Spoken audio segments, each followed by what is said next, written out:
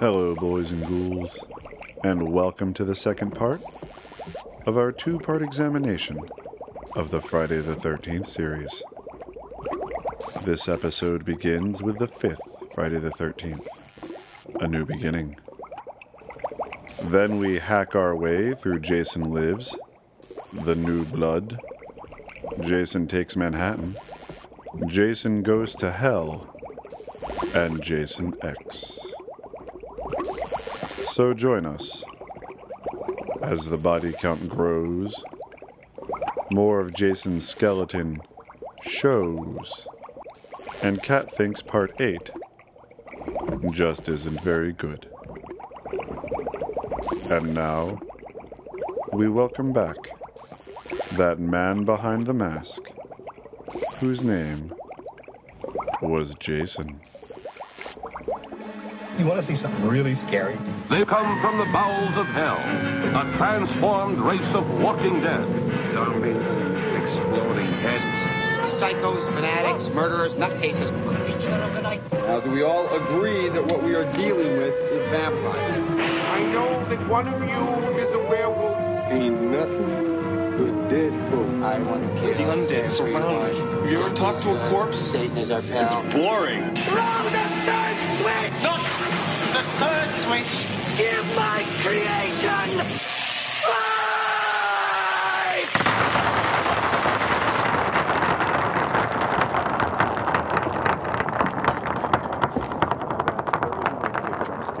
At the end of the other ones. Correct. But rather, his finger just twitches, and Tommy grabs a machete and off screen just keeps chopping him up into little pieces. Ugh. Die! He says as he chops him, and his sister's going, Tommy, stop it! Enough so that we run into Tommy in the next film, institutionalized. Like he survived the experience, but came out of it with troubled. And we're now at Friday the 13th, Part 5, A New Beginning, which came out in 1985. If the memory of Jason still haunts you, you're not alone. Friday the 13th, Part 5, A New Beginning.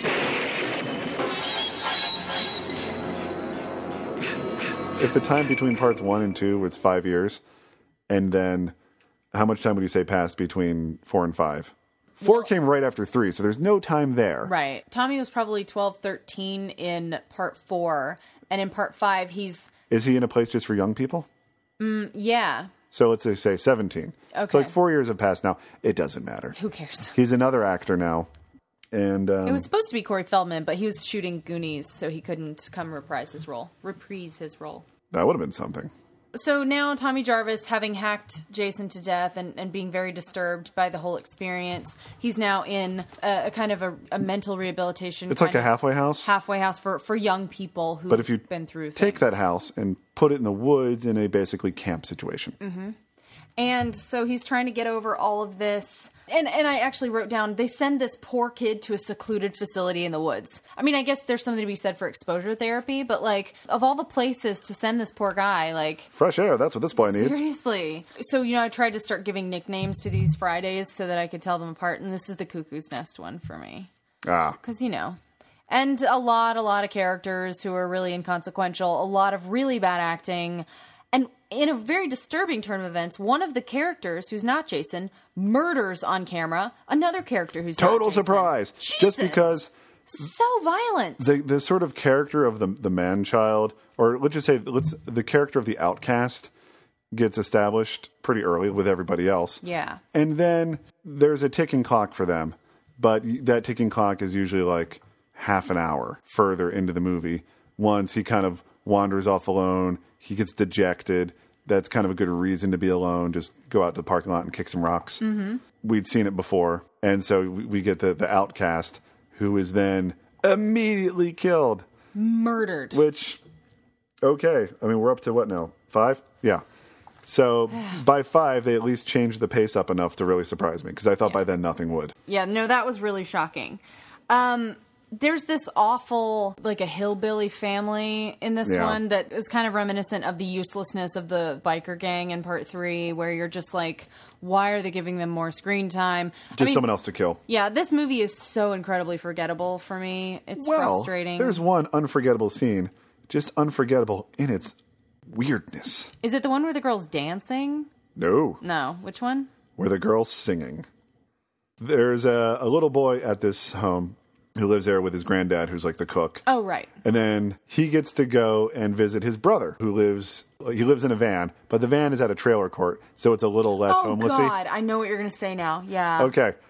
And then, so they go, they have a nice visit, they have to leave. I think he offers him a beer and then goes, just kidding. He does. And then gives him a bag of weed. And it's the same actor. He was in Return of the Living Dead. Mm-hmm. And you see him and you're like, oh, that guy. Yep. There's a lot of that guys in the later movies in the series for me. And then the main characters leave, but we stay with this couple in the van, and he just goes, oh, the enchiladas! And he runs. Grabs his stomach and runs to the outhouse. By the way, and he's wearing like all leather and like leather pants. Like that must be... Yeah. Outhouse plus leather pants. Yeah. So anyways, he's busy dealing with his enchiladas. And I thought after part 3 I wouldn't have to watch another character poop. That happens a lot in part 3. Yeah. The comedy got broader in 3, but then the scope got narrowed back down for 4, then back up for 5 because he's in the outhouse and his girlfriend kind of comes to like check on him / tease him through the wall, and she starts singing to him while he's trying to get it all out. And then he starts singing back, but not like a song that you've ever heard of, or a song that they really created for the movie, because they're just saying "ooh baby" back and forth to each other, like, "ooh baby," and then he's inside on the can, "ooh baby," and then "ooh baby," "ooh baby," "ooh baby," and this goes on for a while. Oh, really? Way too long. Yeah, but it's so romantic. Is it? No, that was sarcasm. I don't even know if romance was the point for that. I don't know. I defer to weirdness. They were like, we need some kind of die on the crapper. What can these characters be doing? You guys make up a song. Or it's like the scene was born. We need her to be nearby. It's like, well, what girlfriend would hang out outside of the outhouse? Well, she's singing to him. She's singing to him. That's why she's outside the outhouse. And multiple people agreed to that. It's like, what? Works for me. Yeah. Anyways, before we move on, just going back to how my generational window, how we would pass off information to each other over, who's seen what movie and fill each other in as if they were ghost stories. Yeah. I hadn't seen this movie at all, but I found somebody who had, and they said, well, it's not really Jason. It's an ambulance driver who's possessed by Jason. Oh, right. So the young fella that gave me my information 30 years ago got it a little bit wrong, was under the impression that he wasn't... The concept of a copycat killer is a little harder for us to comprehend than possessed, because we knew Possessed. Right. Possessed was Freddy 2. Possessed was the dad at the end of Poltergeist 2. Possessed was The Exorcist. Well, none of us had really seen that, but we had seen Ghostbusters. Sure. Where, there is no Den, only Zool. That's Possessed. So we thought that the ambulance driver was possessed. Not that he was just a person who wanted to commit murder and... Yeah. Who, in order to do that, by the way, wore a mask that was like a bald mask. Yeah. And then wore a second mask, the hockey mask, on top of that. Yeah. So he can fool a bunch of people who aren't going to live to tell about it. And FYI. Ladies and gentlemen, that's Friday the 13th Part 4. After all that nonsense... 5. Look at that. After all that nonsense in Part 5, it wasn't even Jason. That's the final twist of the knife. Pun intended. But, for me, the sequels were all worth Part 6. They thought the nightmare was dead and buried. They were wrong. Jason lives. Happy Friday the 13th. Friday the 13th, Part 6. Jason Lives. Starts August 1st at Famous Players and other theaters near you. Though it came out in 1986, meaning I was only 2 years old, and therefore it shouldn't have been, quote, my Jason movie, but it was. I had a brother who loved it. He had it on VHS. We watched it over and over and over and over again. I love this movie. It's so smart. The writer also directed the film. and that was Tom McLaughlin. And it's not a perfect movie, but this movie, for a lot of really fun reasons, it gets us back to basics. It's at a camp. There are children at the camp this First time ever there are children at the camp. We've also got smart young people. These people are self-referential. It's this weird... Well, the series is starting to get self-referential. It is, but before becoming silly. Yeah. So it's very, in my opinion, a very Scream-style kind of witty... It's starting to become meta. Yeah. Without getting tired. And for 1986, I'm impressed, man. I loved it as a kid. I saw that before I saw the original film. But now as an adult and rewatching it through that lens, I'm appreciating it even more now. And C.J. Graham is the Jason. He's a great Jason. The storyline is that Tommy Jarvis, who was Corey Feldman and then the other actor, and now is 2 years older. Actor. He's locked up in an institution but has broken out for the night with a buddy of his from an institution because he has to make sure Jason's really dead. He wants to dig up the body. We open in this giant thunderstorm. Lightning is just flying. Tommy gets some rage in him, grabs a metal pole off the fence at the cemetery, jams it into Jason's body, and of course lightning hits it, zombie Jason.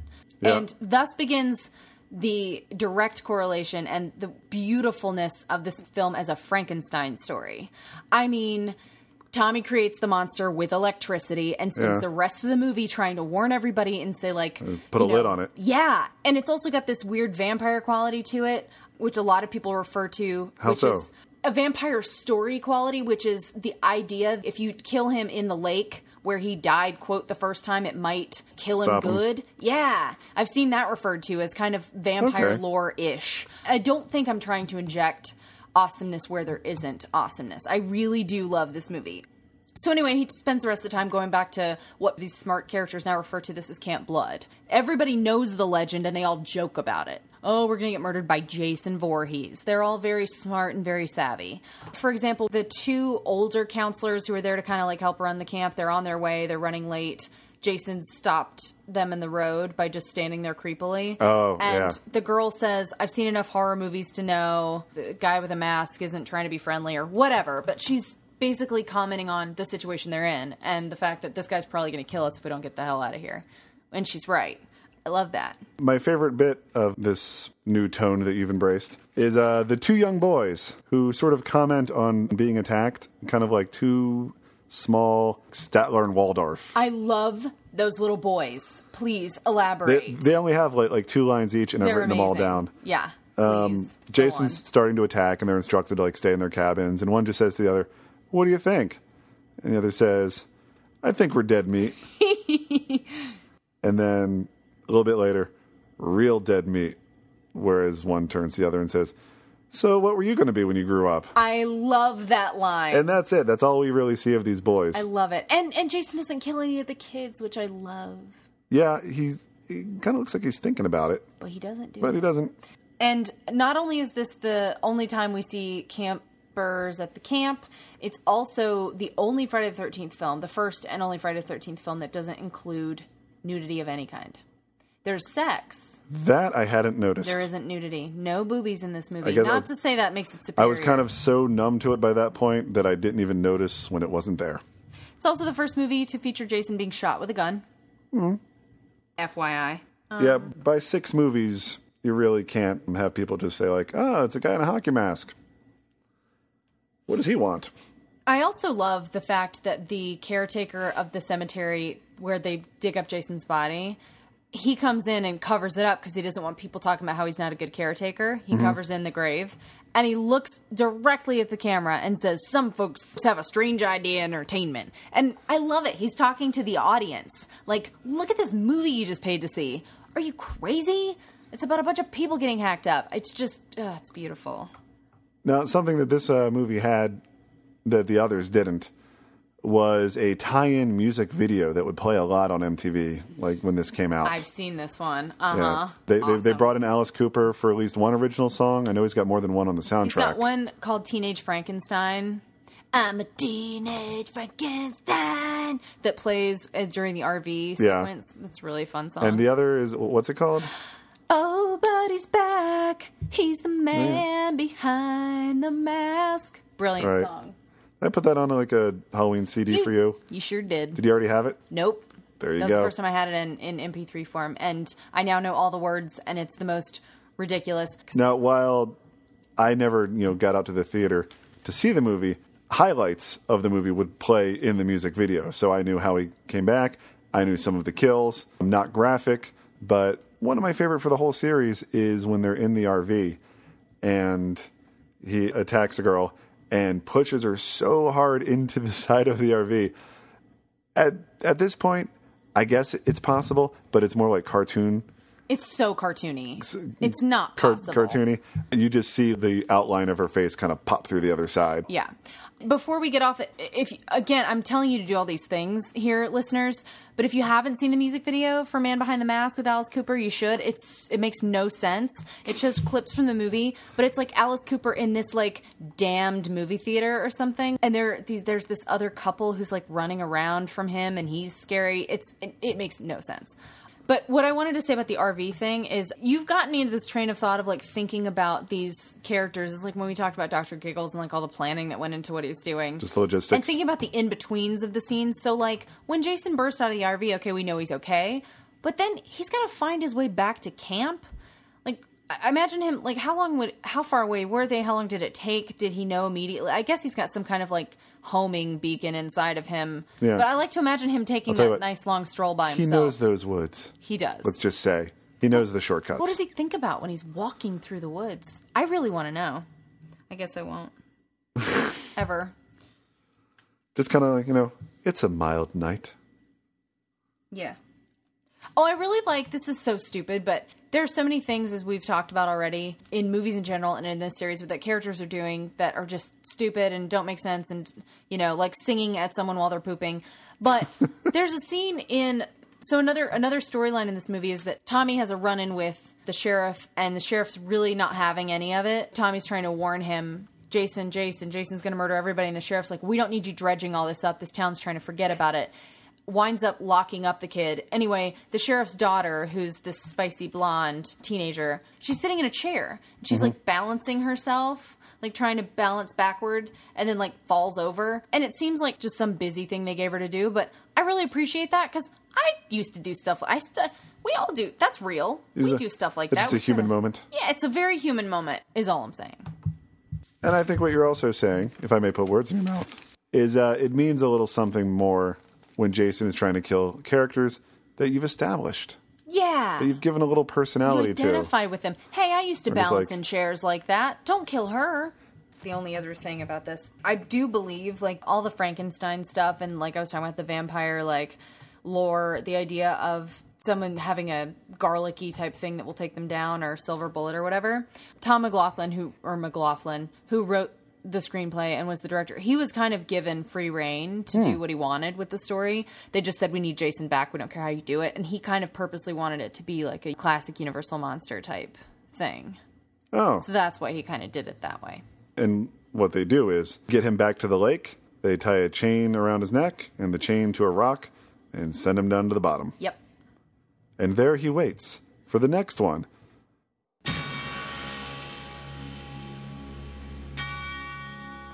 This is the one you've been waiting for. The one you've been asking for. The one you've been dying for. Okay, you big hunk of a man, come and get me. Jason is back. But this time, someone is waiting.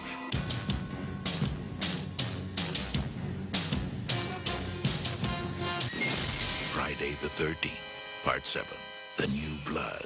Opening Friday, May 13th, the deadliest day of the year. Okay, we're already in a world where the undead walk. So let's throw in some telekinesis. And I hate this movie. 1988, The New Blood. Cat's starting to fray around the edges a bit. I'm trying to sound as unenthusiastic as I possibly. I'm doing voice acting to make sure that you understand how much I hate this movie. If it were a dog, I would be rubbing its nose into its pee on the carpet right now. I'd like to channel your negative energy as just to say, this is how much Cat loves the first part of the series. Yeah. So much so that when it started to drop off in quality, she just gets angry. You just wait until part 8. But just remember, this comes from a place of love. Mm-hmm. A love for movies that are not any of the ones we're going to talk about anymore. Yeah. Bring yourself back to what I was talking about earlier, how the director was toying with the idea of doing like a different genre with each Friday the 13th movie. Yeah. And, what would the vet been like? In a way, they've kind of already done it with part 7, which is he goes up against basically Carrie. Right. He goes up against a teenage girl with telekinesis. Yeah. And you're like, oh, it's not just a straight up slasher pick anymore. Now it's sort of a paranormal, supernatural. Yeah, I mean, if you can call Teenage Girl with Telekinesis a genre. I mean, there's been 3 Carrie movies already. Right. 4, I think. There was a TV movie. Hey, it's a genre now. Yeah. And Friday the 13th, The New Blood, is now a part of that. And then later it's sci-fi with Jason X. That's a different, that's like the movie Alien, basically. And Freddy vs. Jason, it's like an old Universal movie where they have to find a reason for why is Frankenstein, Wolfman, and Dracula all chasing a common goal. Yeah, yeah. So in that sense, they're starting to branch out a little bit into subgenres. Yeah. This is the first movie where you can see Jason's ribs. One of the only things I have to say about this movie is that I love his bony back. I love his weird ribby. I love the costuming for it where he's all gross and tattered and you can see all these ribs. I actually love it. I think it's creepy and zombie Jason and it's great. There's my positive thing to say about this movie. And as the movies go on, culturally we got further away from camping because the first one was like made in 1979. I think young people were a bit more into nature for a little while there. Yeah. It was just kind of like a leftover from the 60s. You could get people out in the woods easier then. Yep. If you go all the way to the reboot, I think it's because they wanted to find a pot field. That's why some of them were out there, because they knew they tried to make the audience understand why they'd go out there. Like, why would anybody go to the woods? There's a field full of pot. Oh, well, then that makes sense. Well, how about the other people?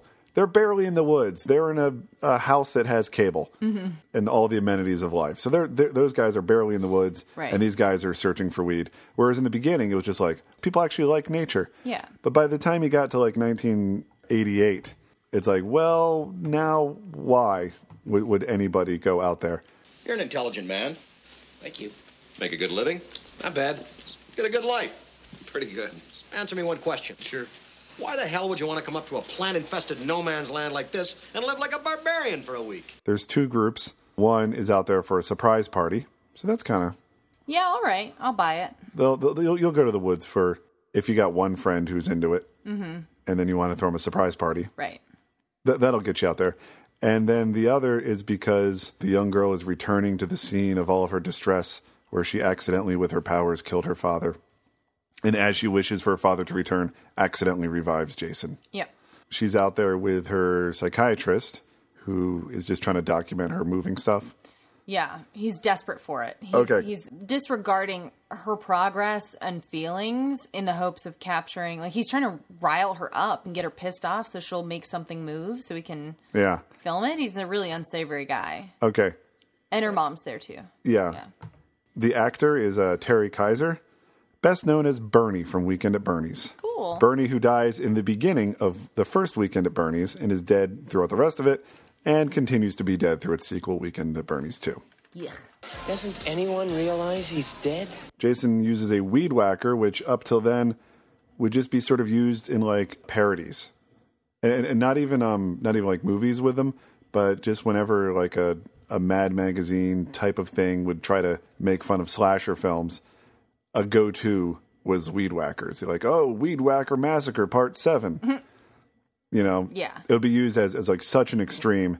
It had to be a joke to poke fun at the slasher films of the day. Yeah. And then this one comes out with like, oh yeah? Weed whacker. Kill with a weed whacker now.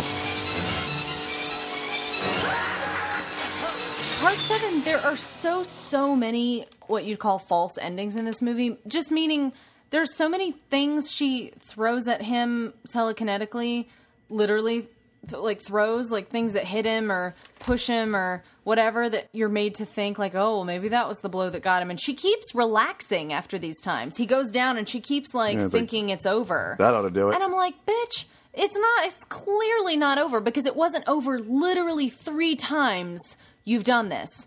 Figure out a different way. You know, like, it's just frustrating. And also, the other thing is, her telekinesis didn't seem strong enough to knock him down. Like, the way that objects were coming at him, the special effects of it just felt weak. Yeah, the way they were kind of, I think there was a chair just kind of like... Yeah, like, just that making its wouldn't way. take him down. Kane Hodder's, like, stocky. He's a bigger Jason. It wouldn't do anything. Bumping a floating chair into him. Totally. Yeah, bumping. Just boop. God. Anyway, part 7, everybody. There's a storm at sea.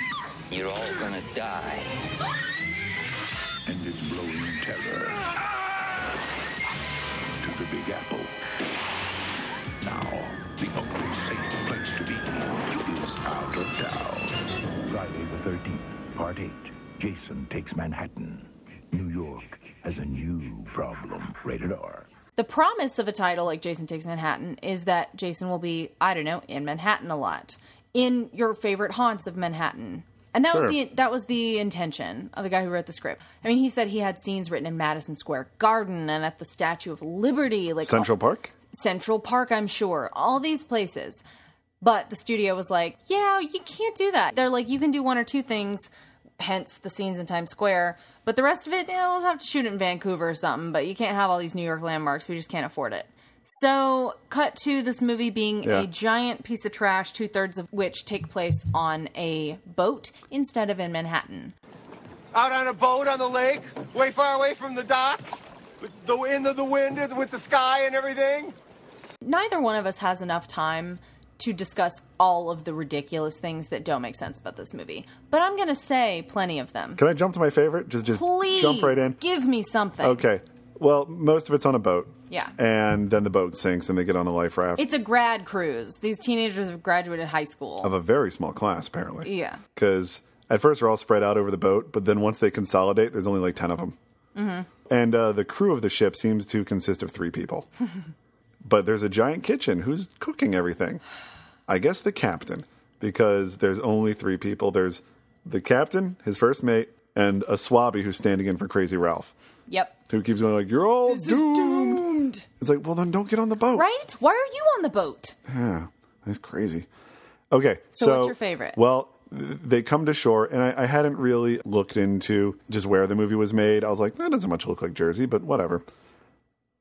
The cop that they finally run into, first they run into a couple of real New York muggers who then take the girl off. Oh, you're taking us to Manhattan already? All right. For a raping.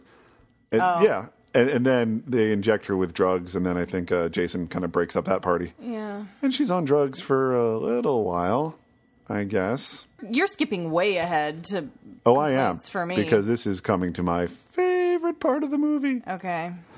Which is then they find a cop. And when that cop talks, because they're like, there's a guy and he's chasing us and he's got a machete and we're trying to run from him. And he's like, oh, I find it a tall tale, but you seem like honest folks. He had the craziest Canadian accent. Canadian. So, like, clearly all the docks part, like, everything that wasn't an actual landmark in New York was Vancouver. And so they got a Canadian actor to play this New York cop. Was he like, oh, yeah, well, I'm going to sound like a New York cop. They're all kind of tough guys. Yeah. And then was that his attempt at New York? Or was he just doing it straight? And could nobody on the set hear it? It was... That makes me want to go back and listen to that part again. That's funny. It didn't strike me at the time. Maybe because I was in a blindingly white heat of rage in my brain. To, I guess, the actor's credit, the line is totally just like, oh, hey, Sportsman's Paradise. Can I get you anything? Yeah. You know, it was like a super friendly line that, like, how else is he going to play it? Mm-hmm. There was no hard New Yorkness in this. Not like the waitress that they had later, which is like, the guy's trying to kill us. Welcome to New York. I don't know if that was filmed in New York or if they just shipped her in. Right. She was great for what she was worth. I guess that was a long road through about 45 minutes of the movie or more just to get to that one guy with an accent he shouldn't have had. Definitely more than 45 minutes. Can I just say that's indicative of the rest of the movie? Over an hour. Well over an hour, Marshall, before they're ever in New York City. There it is. The apple. The city's so nice they named it twice. check it out one time, won't you?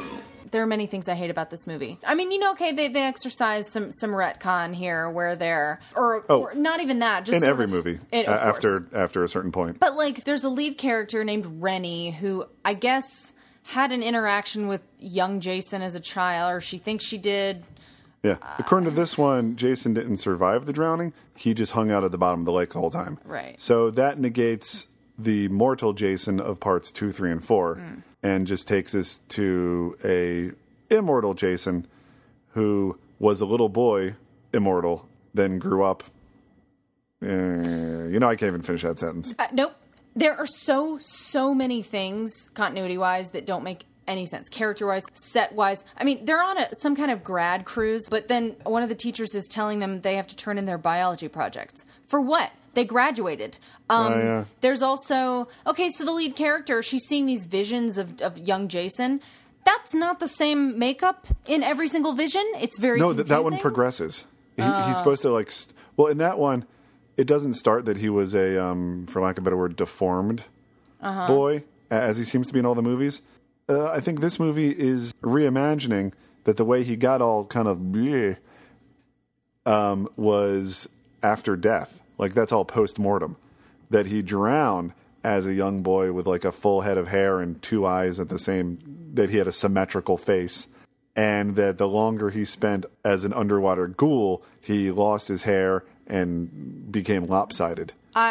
Because in every vision of him, he starts losing more and more hair and starts getting more and more as we knew him to be as Jason. You're giving this movie an awful lot of credit. Well, I had to think about it just to make it make sense. I appreciate you for taking the time to do that. I wasn't born with enough middle fingers for how I feel about this. The only things about this movie that I can tolerate are the opening and the closing music, because it's all very noir and stupid and silly. On these streets. Watch it again. It's very. I do. It was like hair metal. Kinda. Not the first thing I'd label noir, but no. I The guess... way the guy's talking is though he's like New York there's City. There's voiceover. Yeah. Yeah, I think I wrote down a note that the opening credits of Night Court was more authentic to New York. Fair enough. Than the opening credits of Jason Takes Manhattan. Yeah, but I love them for the silliness. I also love the whole dog fake out at the end where they think they're going to see Jason and then it's just the dog. End of movie. The only other thing I appreciate, and it's stupid and doesn't make sense, and Jason should never be in an urban area, and it's also stupid, but there are certain things, and you started to touch on it, that fulfill the promise of the title Jason Takes Manhattan that we do get, which is Jason walking around in Times Square, Jason on the subway. It's kind of fun, just in and of itself. And I love him walking around there. I do think it's completely stupid and completely out of character for the Jason I know and love, for him to, as you mentioned, he kicks over this boombox of these street thugs, and they're like, you're gonna get it. And then he turns around and takes off his mask, pulls up his mask so they can see his gnarled face, and then they're like, whoa, buddy, we're sorry, and run away. That's ludicrous. Why would he do that? Never would he do that. Interesting that we never really knew what he would do in a city, in the sense that he seems to kill everyone. Would he just start killing everyone and not stop until he's killed 6 million people? Rather, it was trying to retcon some kind of Nightmare on Elm Street type of thing, and that he's only after residents of Crystal Lake. You got it. Yeah, sure. Yeah. That was a little bit of what the Crazy Ralph at Sea was there to kind of half explain. Which I can even accept. I can accept that. That's fine. And you want to please explain the way they defeat Jason in this movie? Oh, sure. Well, oh, God. Because I'm rubbing my temples right now. First, it started at the docks, which were just empty docks somewhere in Canada. Then they get to actual New York, and it's Times Square. Hey, we're in New York. I got a gun. Let's get to a Broadway show. And then they go into the New York of Teenage Mutant Ninja Turtles. I likened it to that to my friends, and also it's part that and part Michael Keaton, Jack Nicholson, Batman, dirty Gotham City, kind of, just in the sense that those movies that were made in that time, Secret of the Ooze, Ninja Turtles, part 2, just the dirtiest, steamiest, thuggiest New York you've ever seen. Where toxic waste is just kind of a thing that's kept in containers or floods the entire sewer. And every night at 12 o'clock. Every night at 12 o'clock. And, what's in this toxic waste? Is it radioactive? Yeah, it's toxic waste. Right. In the 80s, Toxic Waste was kind of filling in for what Atomic Power did in the 50s, and the internet did for a little while until everyone knew what it actually did in the mid-90s. And now today, what do you say of today? Like what's that vague power source that can just kind of do anything in a movie of this decade? Something from space? Genetics? Viruses. A virus can basically do anything. Yeah. Anything at all. Cure you or kill you. Yeah. So, whereas today it's viruses, and back in the day it was atomic power, in the mid-'80s it was toxic waste. Don't worry about it. It's toxic waste. Yeah. It does what we want. Which in this case will flood the sewer just for a little bit and leave behind Jason regressed back to a little boy. Horror has many faces. Death wears many different masks. But pure evil wears only one. And this is your final chance to see it. Jason Goes to Hell. The final Friday. So let's talk about Friday the 13th. Part 9, Jason Goes to Hell. We're up to 1993 by this point. Oh, I should mention that this movie was subtitled The Final Friday. So it's the second movie that includes the word final, and it's still then not the final. I believe by now Freddy's Dead had already come out. It had. And had been out actually for a couple of years. Had New Nightmare come out? New Nightmare was 1994. Okay, so that's where we were with the big slashers. And as far as the Halloween series, I think this was we were somewhere in like 4 and 5 by that point. And Scream had yet to tell us that the first one was good. I'd just say, like, Scream had yet to kind of revitalize that. Sure. Meanwhile, Jason's Going to Hell, which on the front, on the cover, hold on, let's see if I wrote this down. While you look at that, we should mention that Jason Takes Manhattan is the last film that Paramount did in the franchise. And then they sold to New Line, and Jason Goes to Hell is a New Line film, which makes sense then for who, spoiler alert, takes Jason down to hell, which is Freddy, or at least Freddy's glove. Yes. Freddy's a New Line product, big time. On the DVD cover is a quote from Fangoria. "This is the most incredible ending we've ever seen." And they're not referring to like the climax of the film, and they're not referring to like the third act of the film.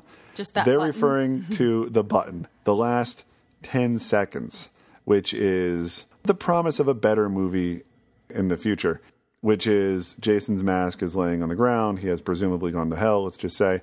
And then Freddy's glove comes up, grabs it, and takes it down. Yep. There could be a much better movie in the future based on this 5 seconds. Yeah. And that's the best thing that Jason Goes to Hell had going for it, was the promise of a better movie to come. When I thought about how I would describe this to someone if they'd never seen it, the best I could come up with is it's like a really long, really bad episode of The X-Files. Okay. It's really high concept. Like, There's something that's jumping from body to body. Right. Okay, so Jason dies in the beginning. Kane Hodder gets a cameo. The military kills Jason, like blows him apart. Yes. In a big tactical operation where they're planning to kill Jason Voorhees, and they do, and they're like, yeah, we did it. And yes, Kane Hodder's a security guard, and he calls Jason a pussy, doesn't he? Yeah. He's like one of the SWAT guys who brings him down. He's the one with the beard. Yeah. You want nothing but a big old pussy anyway. So Jason's pieces wind up at the morgue. The morgue attendant, not content to just eat like all of the other medical examiners in this series and of many other movies. Really, anytime there's a medical examiner, they're always chomping on something. He eats Jason's heart, compelled to eat his heart, and then he becomes Jason Voorhees. And retconning again, now the story is Jason can do this. That he's got a demon inside him, and he now has a sister.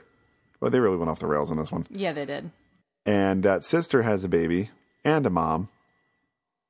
Or, how's this work again? Yeah, the sister has No. The sister has a daughter. So the sister's a grandmother by this point. Right. The sister gets killed. So now it's up to the daughter or the baby. Because only a Voorhees can provide a vessel for Jason. And we learned all this from whom?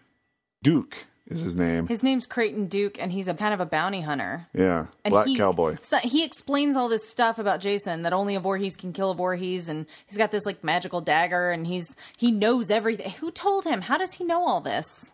Now, they're having fun with the series. The dagger, I believe, is from the first Evil Dead. And I didn't recognize the dagger without having first seen the Necronomicon. Yeah, in the basement. Well, that one's sitting out. What's in the basement is the Arctic Expedition crate from Creepshow. They add that everywhere. To various like horror icons getting their name kind of peppered throughout. There's like a Sheriff Landis, and I wrote a couple more. There's somebody named Myers.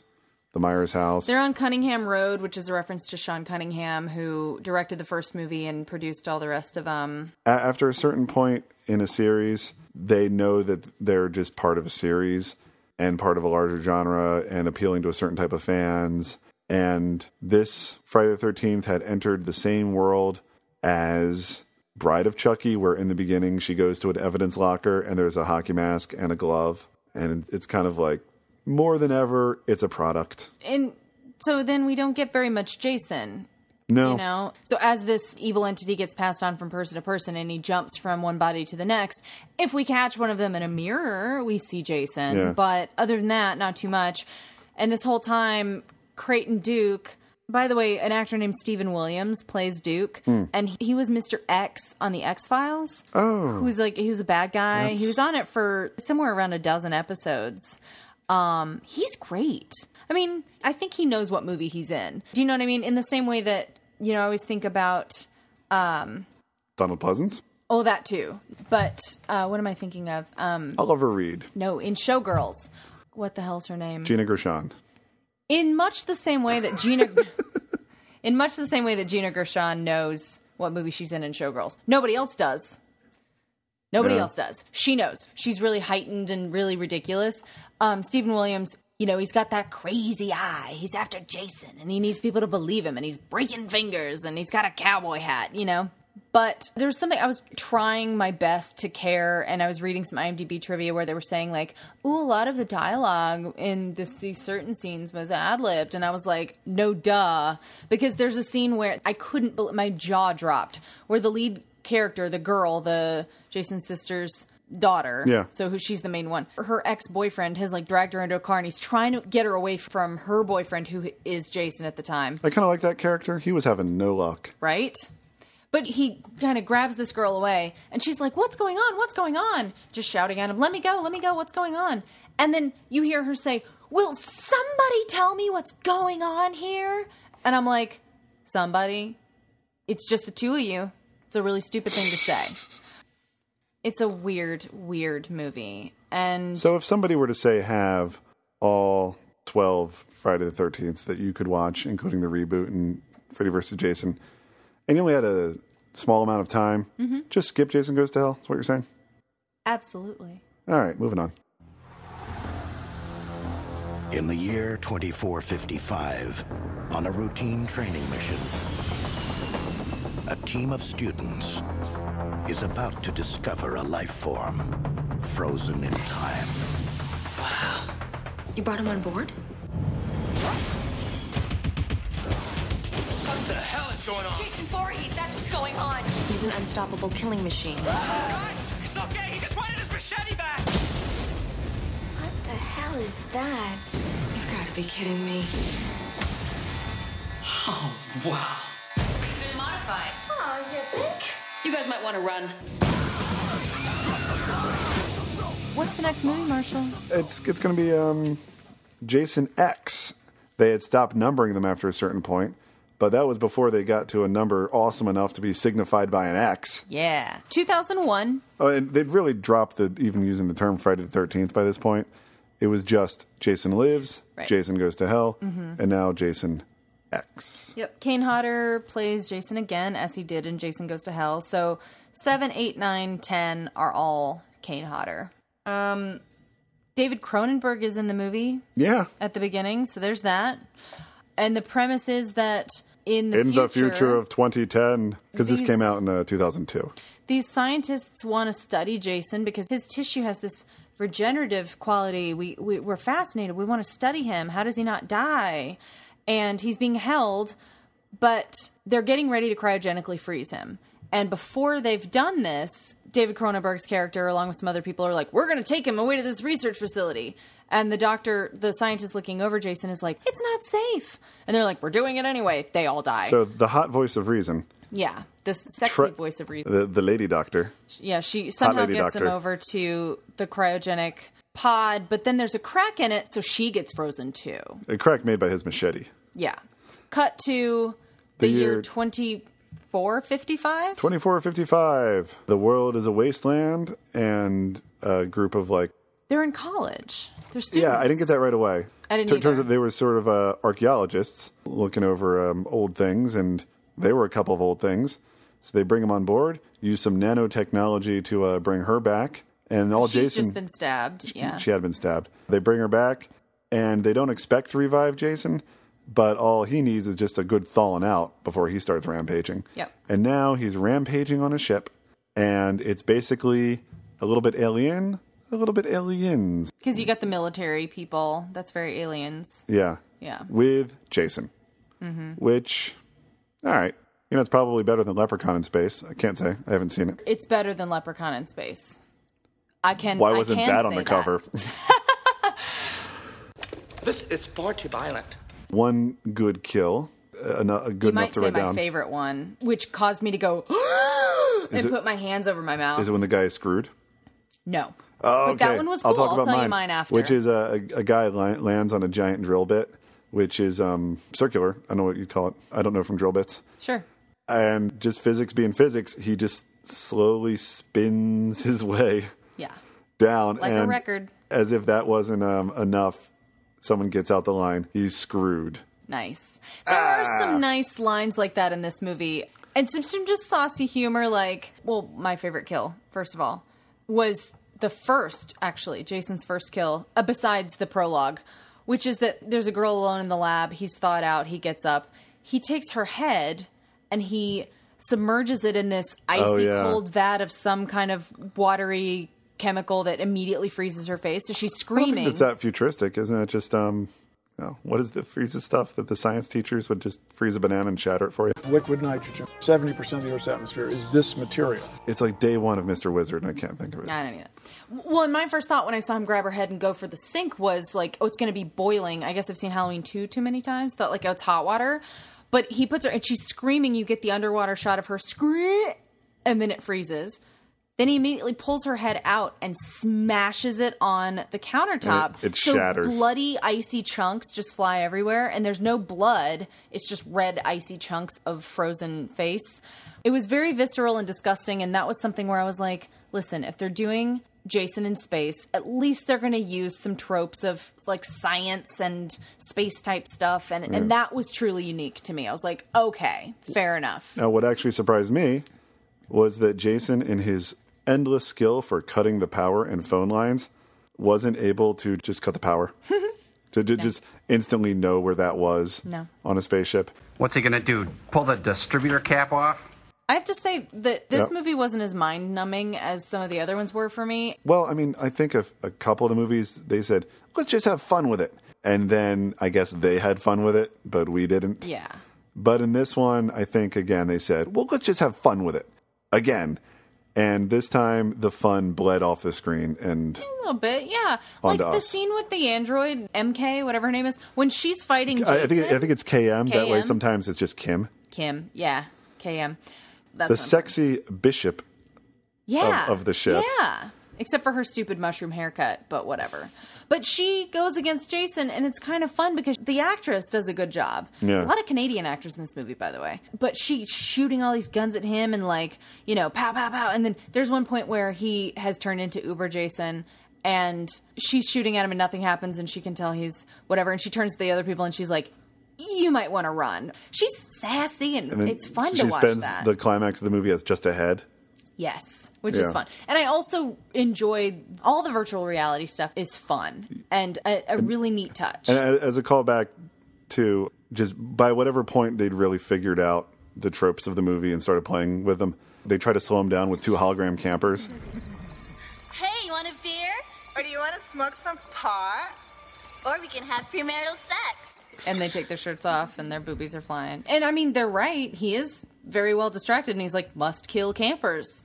And then they cut back to him, and I didn't mention at the time, classic kill from, I believe this was New Blood, which is the girl in the sleeping bag that he just picks up the whole sleeping bag and gives it like one whack against a tree, and she's dead. Yep. Pretty original kill. So now he's trying to kill a couple of holograms. You can't. So he's got one in the sleeping bag, and he's just beating it against the other one, and you can just kind of hear the holograms just kind of muffled. Yeah. Yeah. Yeah. And he's just like, why won't you die? And doesn't he finally beat that one just against a tree and drop it? I think he just gets frustrated and walks away. And I'm done. Yeah.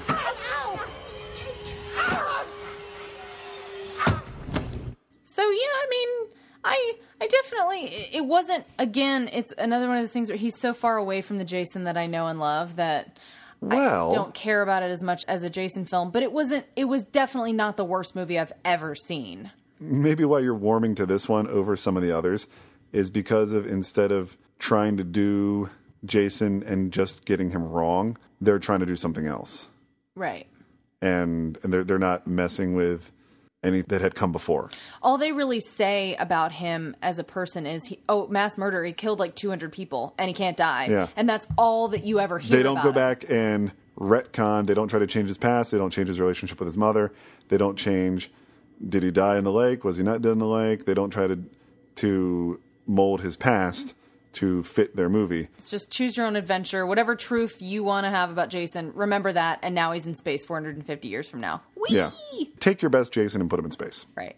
Is pretty much what this one is. Super dumb, but I do believe that there are some things about the movie that are quite adept at what they're trying to do. Some of the silly like I laughed out loud a couple times.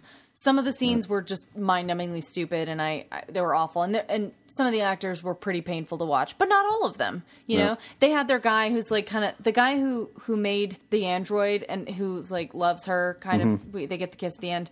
I was like, oh, he's the Chandler Bing. Like, you know, it's 2001. Everybody loved Friends. You could just see them being like, he's totally a Chandler Bing. He's making jokes all the time. Like, that's the character. I'm like, okay, I get what they're trying to do.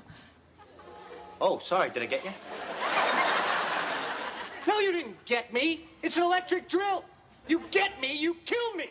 One of my favorite jokes, and I realized as I was watching the movie, is that I haven't watched the trailer, but I would probably put money on, I bet this moment was in the trailer, because I think I remember I know what you're about to say. And it's the guy who's like, guys, it's okay. He just wanted his machete back. Yeah, it's in the trailer. And he just, phew. That made me laugh out loud. I was like, you know, there are worse things in the world. Like Jason Takes Manhattan.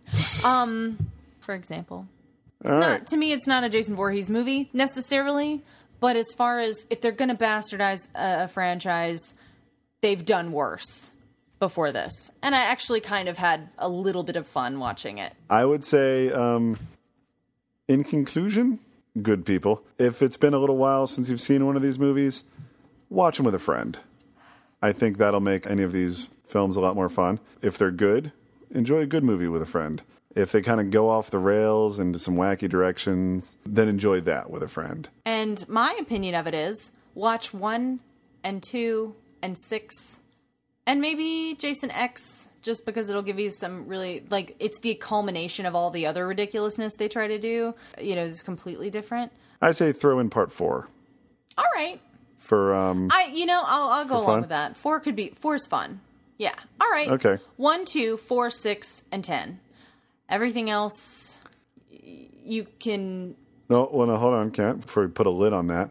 What if you're hosting a bad movie night? You got Troll 2, and it's a double feature, and you say, well, should I do Flash Gordon?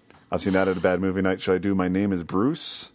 Should I do something obvious or a little less obvious? Or should I pick one of the Friday the 13th movies for a bad movie night? I think the obvious answer should probably be Jason Takes Manhattan, because it's such a horrible idea and they execute it so poorly. But there's a lot of that movie that's not even fun bad.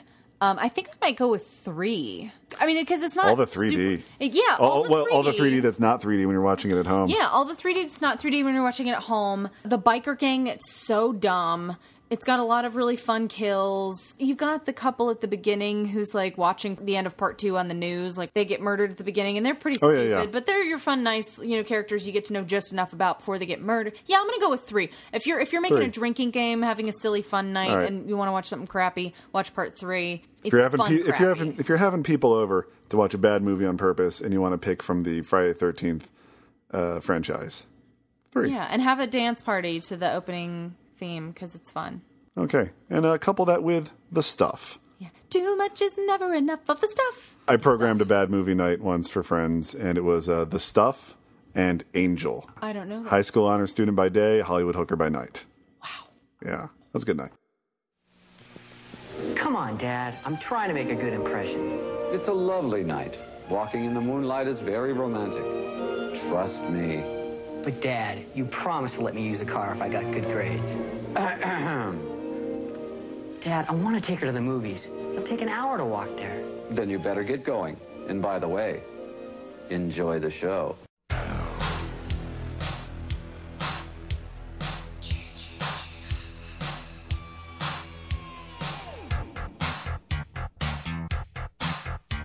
All right, folks, that was our second part of our Friday the 13th episode. I should mention, since you just listened to our second part and you were brave enough to venture into the world of Friday the 13th in December, if you listened to it when we aired it, that for Halloween, I was Pamela Voorhees.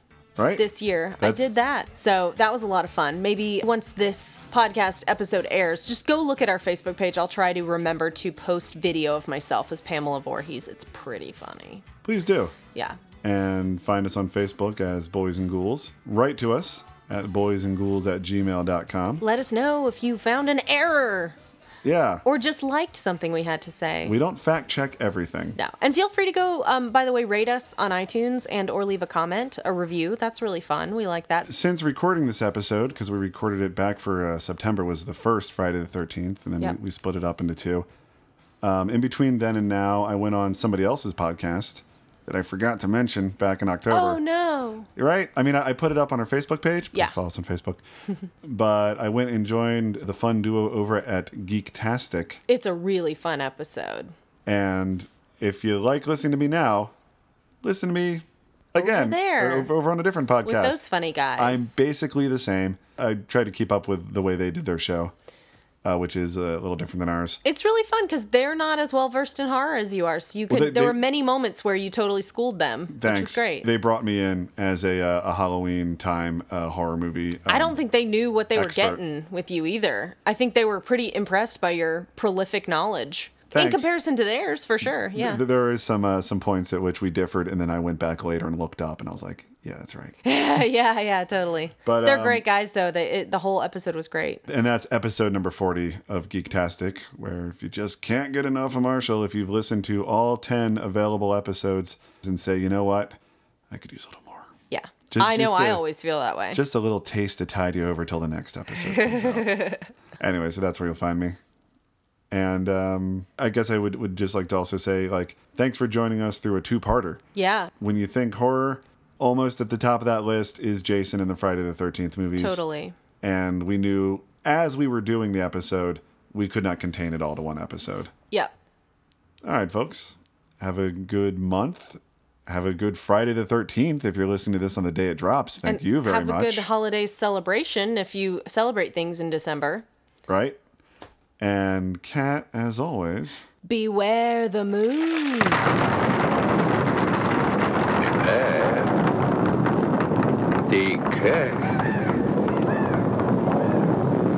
Beware.